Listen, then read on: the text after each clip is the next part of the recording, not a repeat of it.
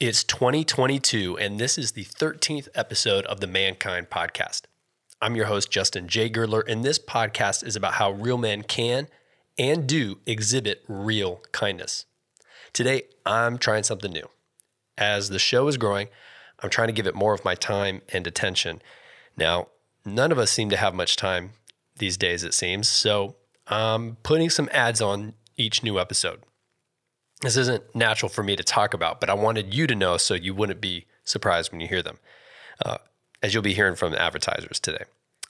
It's just one small way I'm trying to grow the show, get the news out, and start saving for things like a new microphone and a proper video camera. So I would eventually like to add the Mankind Podcast to YouTube. Look, the best way you can support the show is still by hitting subscribe. That helps Apple and Spotify promote it. It helps me get new guests on the show, etc. But if you'd like to directly support the show and the cause for kindness, beyond that, I also just set up a Patreon page. That way the proceeds go directly to the show. So you can find it. Just go to www.patreon.com/theMankindPodcast. Okay, now that that's over, on with the podcast.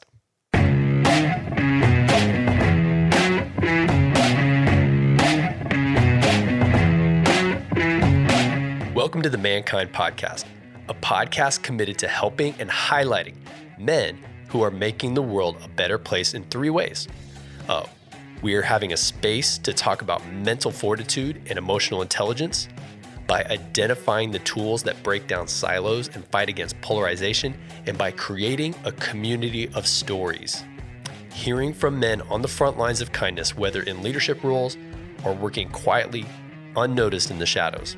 If you believe kindness can make a difference in the world, but don't know where to start, then welcome to the Mankind Podcast with me, your host, Justin J. Girdler.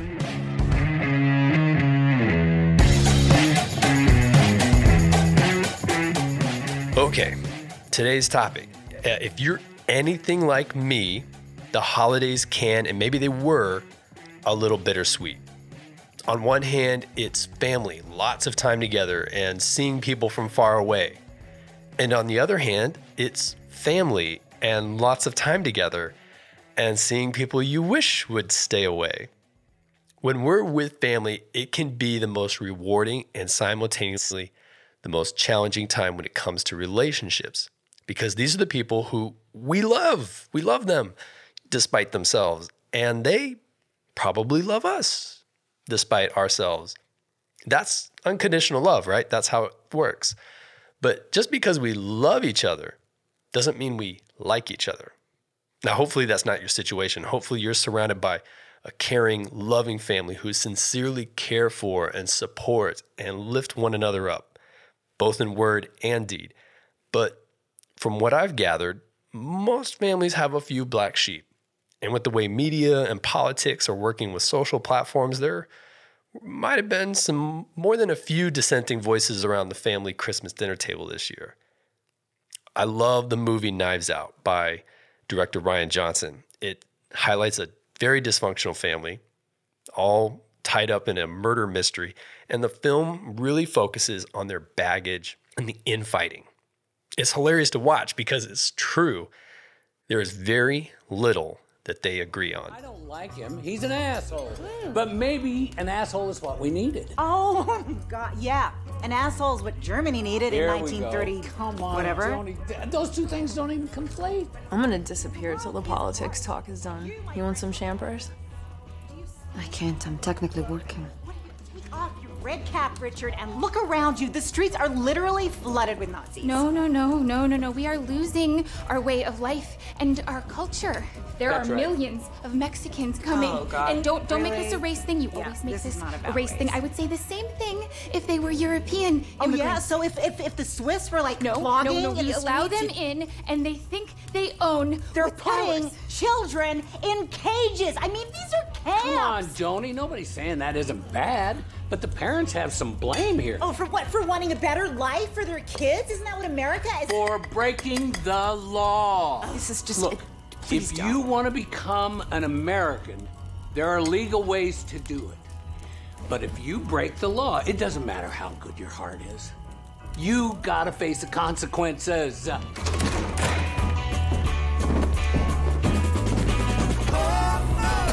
Hopefully that's not what your family is like, but here's the important thing to remember. The likelihood for offenses to occur is directly correlated to the proximity we physically have to one another. Put another way, if there aren't any cars on the road, you're likely not going to hit one. But when there's traffic, you should probably be aware of the other drivers. Now, my extended family, we're not all that different from one another. We have more in common than we have different from one another. And yet when we get together, we do represent different backgrounds and different beliefs, different races and different socioeconomic backgrounds.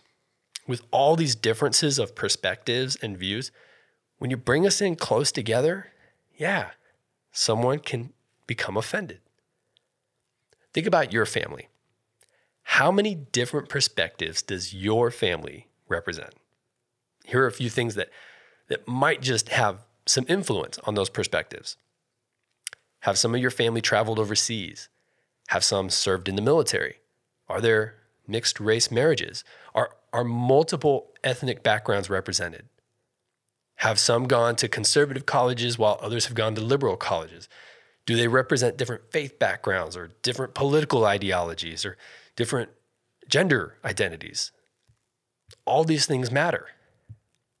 But what is offense then? I hear a lot of folks talk about other people being offended. Oh man, she was so offended. Oh man, that guy totally got offended by that. Like it's somehow looked down on to even be offended. Or is it? It's worth asking. Visualize it this way. Offense is anything that builds a fence between us. That's right. I'm talking like white little picket fences. Offense is anything that builds a fence between us. Here's an example of what that could look like. Maybe Uncle Frank says we shouldn't have immigrants taking jobs. You or someone gets offended by that. Your niece says that older people don't understand what's going on in the world. You or I could get offended. And yes, I consider myself an older person. Your brother-in-law likes to find ways to kind of flaunt how much money he makes.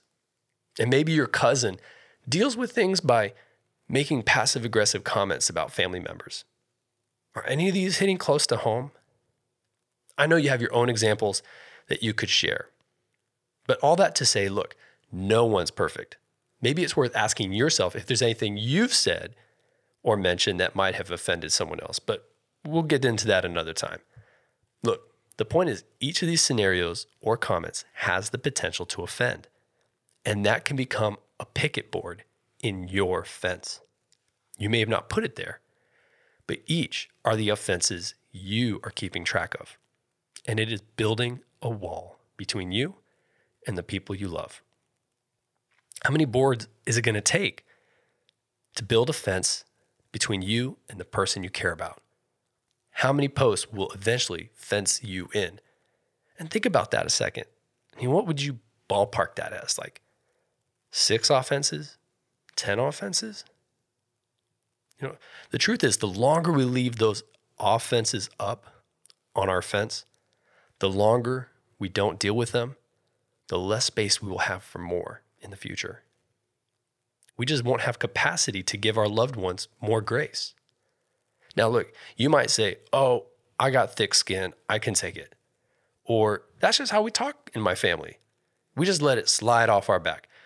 But the truth is, if you don't deal with stuff in a healthy manner, those offenses will keep stacking up and building a fence between us and others.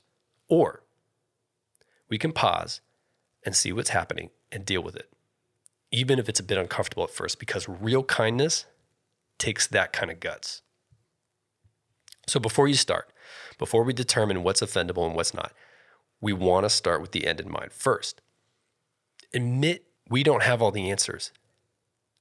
Look, I might have some answers. You might have some answers. We might have keys to life and gems of wisdom we've gathered along the way, but we weren't born with them.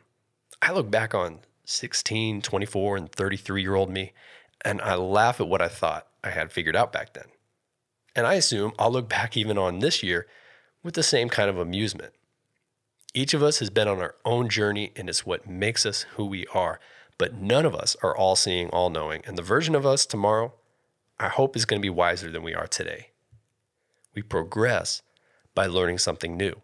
And that brings us to the second thing, and that is, let's remind ourselves of each person's perspective, that it is a gift. It may not be something you agree with them on, but every person has a value based on their experience and their perspective, even if it's just the gift of making us aware that some people think very differently than we do on a topic. Whatever the topic, make sure the topic doesn't become the prize. We're not trying to win on that topic. We want to focus on the goal, and that is number three thing. The third thing we want to keep in mind, keep the goal in front of us. Have you ever gotten dragged into an argument only to realize by the end you were fighting about something you didn't even mean to get fixated on? If any of you guys are married, you know exactly what I'm talking about. This happens all the time in marriage because of that proximity and offense rule.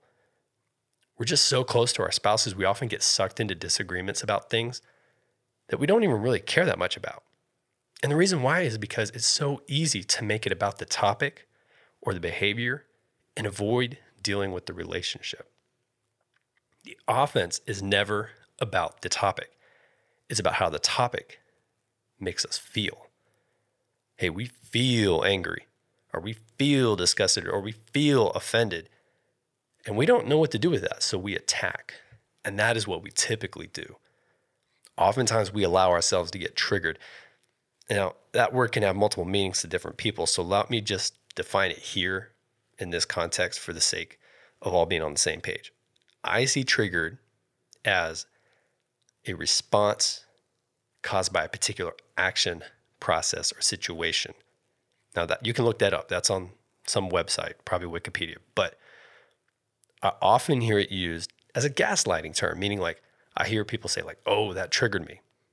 That kind of communicates that the offender is somehow obligated to prevent me, the offended, from being triggered. It's used to justify whatever comes out of my mouth next. Now, I'm not downplaying gaslighting. That's a real thing.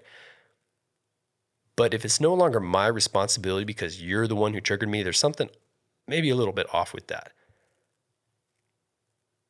It's often what I kind of see played out. So here's typically how we react when we're triggered. Uncle Frank says we shouldn't have immigrants in the country. So I'm going to tell him that that's stupid because 99% of us come from immigrants. Your niece says that older people don't understand what's going on in the world. You might inform her that she's 17 and has no idea what she's talking about. The brother-in-law who likes to flaunt his money, he brings up activities that his family might want to do, but that could be out of other family members' price ranges. So some of you might let him know that his cash flow isn't what bought him a seat at this family's dinner table.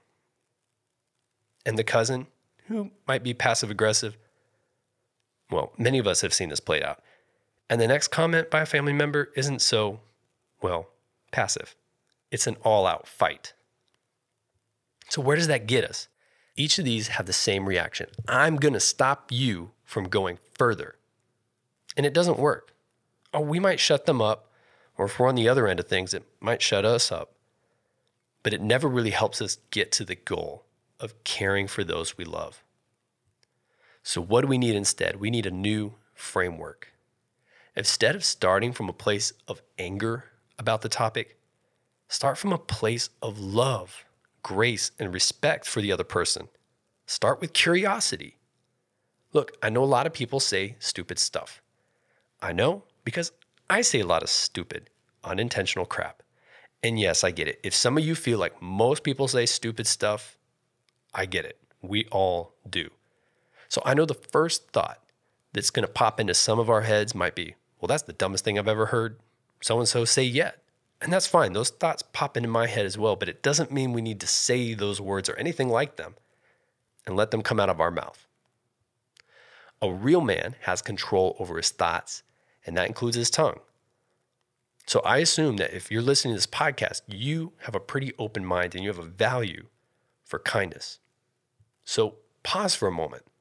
When you get that thought, that offends me, Let your next thought challenge yourself, push yourself to say, I wonder why they said that. And that leads us to being curious.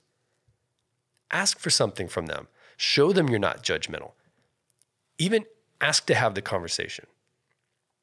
What we want to do in this moment is add to what's called the shared pool of meaning.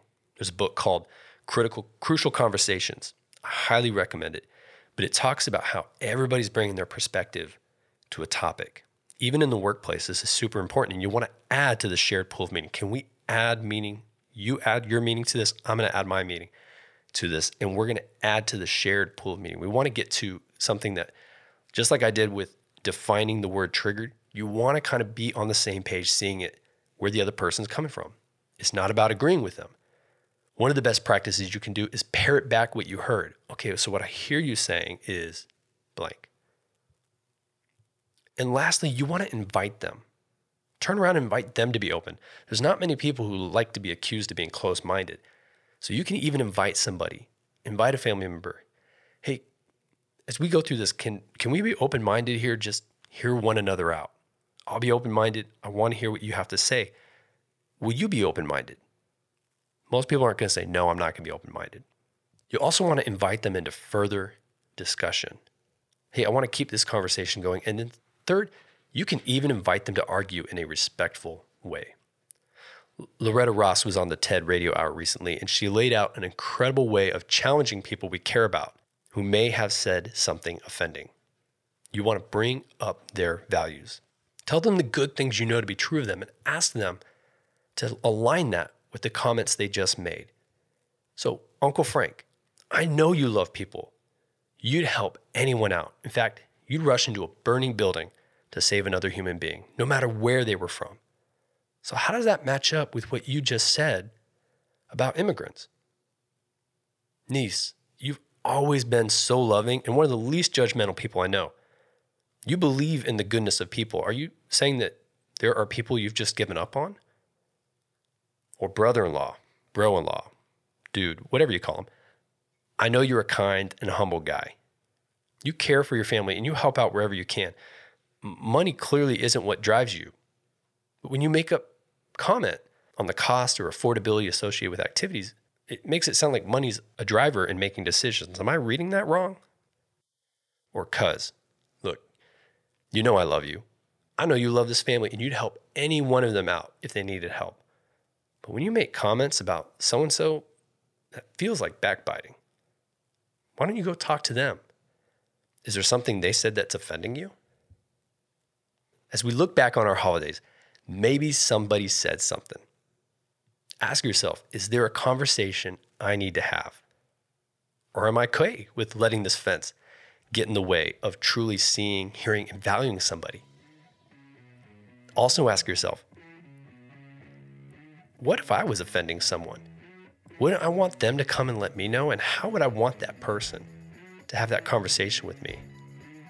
And then let's put that into action. Look, if you had a conversation this holiday season where someone was offended and it's gone unresolved, it's not too late to go back and continue having that conversation. Start by just being curious. Don't let it linger, because the longer those fence posts stay up, the harder they are to take down. How will you be kinder as a result of this? Because when we choose kindness, the world gets better.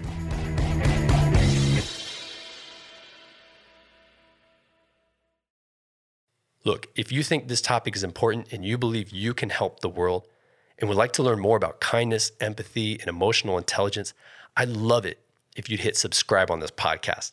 That little action does everything from spreading the message, but it also helps bring on more incredible men and their stories as I interview people you want to hear from.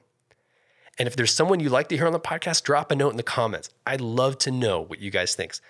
I am blown away this week at the support this podcast has gotten. It is solid 5 stars, y'all. I don't expect that to continue forever, but I am blown away and so thankful that you guys care about this topic of kindness. Thank you so much for this episode and everyone after it of the Mankind Podcast.